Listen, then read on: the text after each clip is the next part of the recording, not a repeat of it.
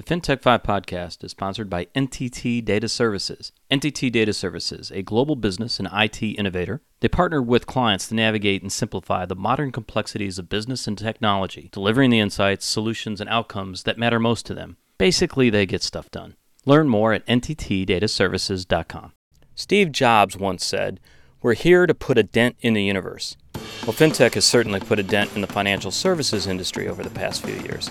This podcast series focuses on the story of those individuals who took Jobs' advice, the dent makers, if you will. This is the FinTech 5. James Brown has often been called the hardest working man in show business. On this episode of the FinTech 5, I'm speaking with the James Brown of FinTech. And Gemma, no one's ever called you that before. Please tell me I'm No, they haven't. There you go. You can add that to the site. It'll look good. I'm adding that to my LinkedIn profile now. There Perfect. You go. Sam Mall said I'm the James Brown of FinTech. So this is Gemma Godfrey. So I'm going to run through all of these, Gemma. Let's see if I miss any. So you're the founder and CEO at Moola. You were an advisor to the governor, Arnold Schwarzenegger, on the new Celebrity Apprentice. You co-present the ITV show Eat, Shop, Save. You're a consumer champion on Good Morning Britain, BBC Breakfast, Sky News. You did a TED Talk called, I believe, How to Kiss, if I remember right. Yes. You studied quantum physics at Leeds University. And most impressive, somehow, in all of that, you're also a mom of two beautiful kids. Exactly. Did I miss anything? There you go. Spot on. All right, James Brown. All right, that's perfect. And my wife calls you the Red Pumps scientist because of the fabulous shoes that you seem to wear There every are much time. worse things I could be called, so I'm going to take that and I'm going to run with it in my little red shoes. So this is perfect. So let's start off then with Moola. I received my invitation from Moola, but unfortunately I don't live in the UK anymore. But this has to be a really cool moment for you. I mean, you're going from theory of a product to reality. Yes, it's incredibly exciting because obviously we identified a gap in the market, a way to help people, and we've done round after round of user testing to really focus on what is it that people actually want, how can we help, what are the hurdles that stop people putting their money to work in the industry, and to be able to get the research, to know what people are looking for, and to be able to build it and then launch it is just it's very satisfying. I mean, I don't think, when you run your own business, I don't think it ever stops. It's always on to the next thing. but no, we're really, really proud of the way that it looks, and we're continuing to improve it around, the feedback that we're getting. So it's great. No, I'm not familiar with the birth story of the company. So where did the idea originate from? It started in September 2015, and the goal was to simplify investing. We actually started off wanting to form a savings app to try and encourage people to save. But what we actually found was there were already quite a few people out there that said, no, they already have savings, but they know they need to put it to work. And that's what we do. We help our members feel comfortable putting their money to work. And so it includes people that have, a specific goal in mind or an amount in mind. They have a bit of extra money to put away each month.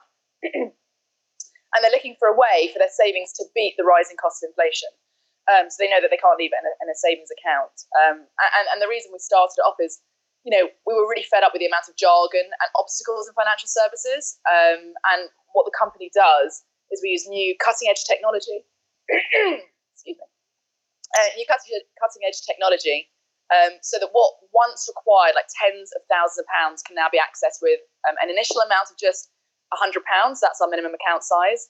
And what used to require lots of financial expertise and was really daunting, it's a now simple enough process to be completed in minutes without the fear of penalties for accessing the money. So we really just focused on, what's holding people back. And it was two things. People are looking for guidance. They are looking for help. So you used to have in the market, or you do have at the moment, do it yourself options or do it for me options. And this is really a do it with me. People want to be empowered. They want the knowledge to make smarter decisions, but they are looking for help and guidance. And so we really focused on simplifying the process there. And the second thing was flexibility. People are looking to digital solutions. They want to have access 24/7 on their mobile. They want it to be easier to get started. They want to be investing regularly and be doing the right thing for their future. But they just want to be doing it in a really simple, easy to use way that actually makes sense to them, and that they can be comfortable with. And it's the concept or the idea. It works. I mean, it's getting very popular here stateside. We've got products like Digit, Acorn, Robinhood. I mean, we're seeing the idea of being able to invest at, just not for those that are going to Goldman, for example. and be able to and play. it's actually really interesting because our chief investment officer is actually the former chief investment officer of Future Advisor. So over in the States, so we do have that link because obviously the markets in America are more advanced. You've got about 200 different robo advisors. They've been up and running and doing much more sophisticated things. So we have on our roadmap, obviously, tax harvesting and offering much more sophisticated products. But ultimately, it comes back to the fact that whereas you have many companies in America doing this, in the UK it's really in its infancy, and there's still a large percentage of the market up for grabs. There are like 5.5 million affluent people in the UK that just have no access to financial advice, and it's being able to service that need. And also, and I think this is also something interesting, a way that we're focusing on differentiating as well is collaborating with the industry. So there are quite a few, rather than going out there saying we're going to grow on our own, we're saying, well, why don't we work with financial advisors to help them cut costs, save time, and also help them with lead generation. But also, let's work with companies because this is a clear financial well-being, an employee benefit to offer, because we're helping their staff to be much more comfortable with their money and to be smarter around it as well. So it's fantastic to be able to work collaboratively with different parts and different corporations to really be able to reach as many people as possible. So I read this quote by you, and I love this. And I'm going to ask you what you meant by it. All right, and you're like, oh my God, which one was this? Well, I don't know. All right. Here's what you said. From the first TV appearance, I made a promise to myself to communicate better. And that's the philosophy which is at the heart of Moola. One, that's a good quote. But what do you mean by that? Yeah, very good question. So communication is key in order to engage people, in order to help them understand what's going on in their lives. So what I did was, and this I guess was the basis of my TED Talk as well, was, I just looked at what's going on in finance. And in finance, it's full of acronyms, it's full of jargon, and it's all about trying to sound smart to yourselves. And that's absolutely what I used to do when I first went on TV. You're there, I was so insecure that I just hid behind my words. I just wanted to sound smart. And what I found very quickly was, that's great, well done. You might sound smart, but no one has a bloody clue what you're talking about, and you don't have an impact, and you're not actually helping people. So what's the point? So I think that was the lesson that I learned quite early on and quite quickly is, it's not about me. And if you actually want to have an impact, help people, and really make a difference, you have to think about them and you have to simplify. I can't remember who said it, but I would have written a shorter note if I had more time. I think it might have been Mark Twain or something. That's a great line.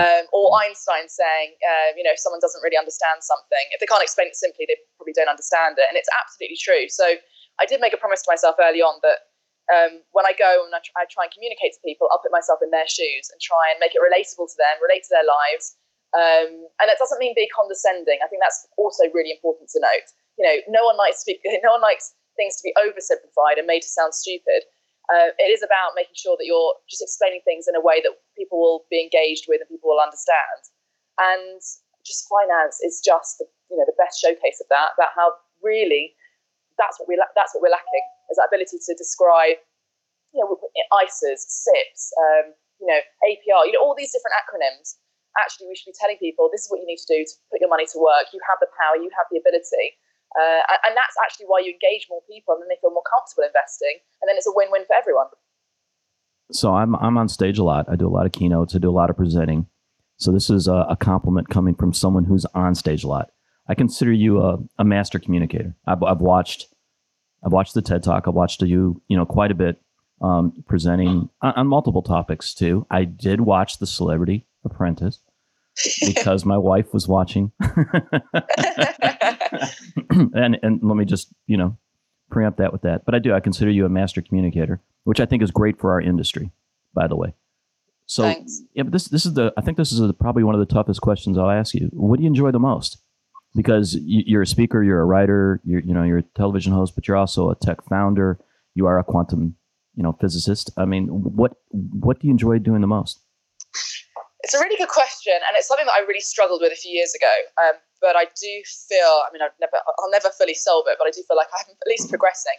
And that's, as you said, figuring out what is the one thing that I really want to focus on. And actually, I feel like now everything that I'm doing ties into one thing, which is helping people and having that impact. Whereas before, what I used to do, and it started to feel a bit hollow, is I'd be going on and speaking in the press to the regular public about what they should do about their money. And yet in my day-to-day job, I was very aware that I wasn't enabling them to be able to do anything about it. Whereas what I'm doing now is, yes, I'm out there in the press talking about, the ways in which people should just be smarter about their money.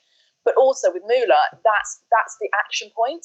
And that's the ability to turn around and say, look, now you know what to do. Here is the tool to enable you to do it. Also, something important to note is what we're passionate about at Moola is we have a knowledge centre. We're actually about to launch it. I think it's releasing it this week. So there you go check it out. And it's all about actually having a service, a part of the website that actually people can come to and learn more about finance. No commitment, completely free, and it's just that education part. So really, going out and speaking in the press, but speaking of it in the press and helping people understand finance better is something at the core of Moola. And then offering them the ability to then be able to take that action and put their money to work, makes it all line up really nicely. And then, obviously, Celebrity Apprentice, that was fantastic. And I do love, obviously, doing TV, but it's all in the goal of going out there and helping more people to be able to be a bit smarter about their careers and about business and about money, and raising awareness about the business as well, because as any fintech company knows, customer acquisition is the toughest part. So the more awareness we have about the company, the better it is.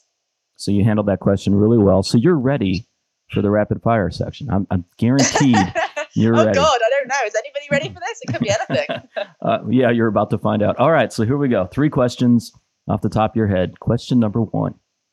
Name 2 other famous alumni from North London Collegiate School, which I believe you went to. Oh God. Okay. Roma Agrawal. She is known as Roma the Engineer. She was one of the designers behind the Shard. She is phenomenal. She's also on TV as well, talking about trying to make engineering applicable to the masses as well. Somebody else, Sarah Baxter.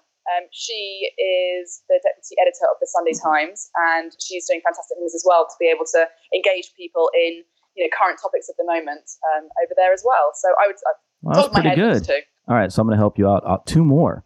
Rachel Weisz, the actress, which, wow, good for you. Probably a couple classes ahead of you, I'm guessing.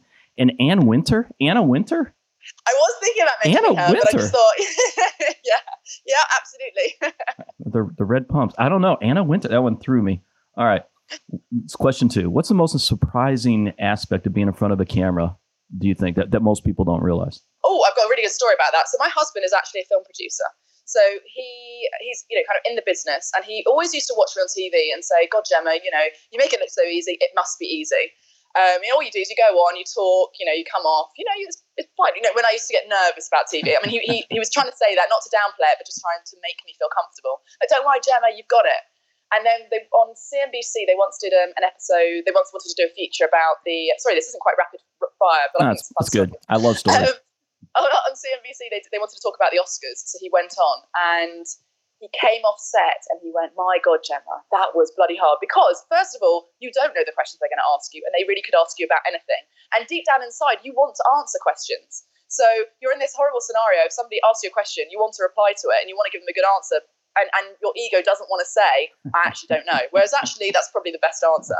And the second thing is, that he found quite tricky, that I find tricky as well, is also just who to look at. You look at this camera, then that camera, and you have to look natural. And if all of a sudden you're going from one to the other, you suddenly, it can look quite strange as well. So there's a lot going on behind the scenes that actually you have to be thinking about and be aware of, especially if you've got people shouting at you in your ear, in order to kind of look natural and answer the question that's really being asked in a way that will actually engage and be relatable to the audience. So it's like being a startup founder. All right. Juggling. People yelling at you, wanting an answer. All right. Last question. Easiest one of the day. I'm giving you a time machine. All right. You can invite 3 quantum physicists for drinks. 3.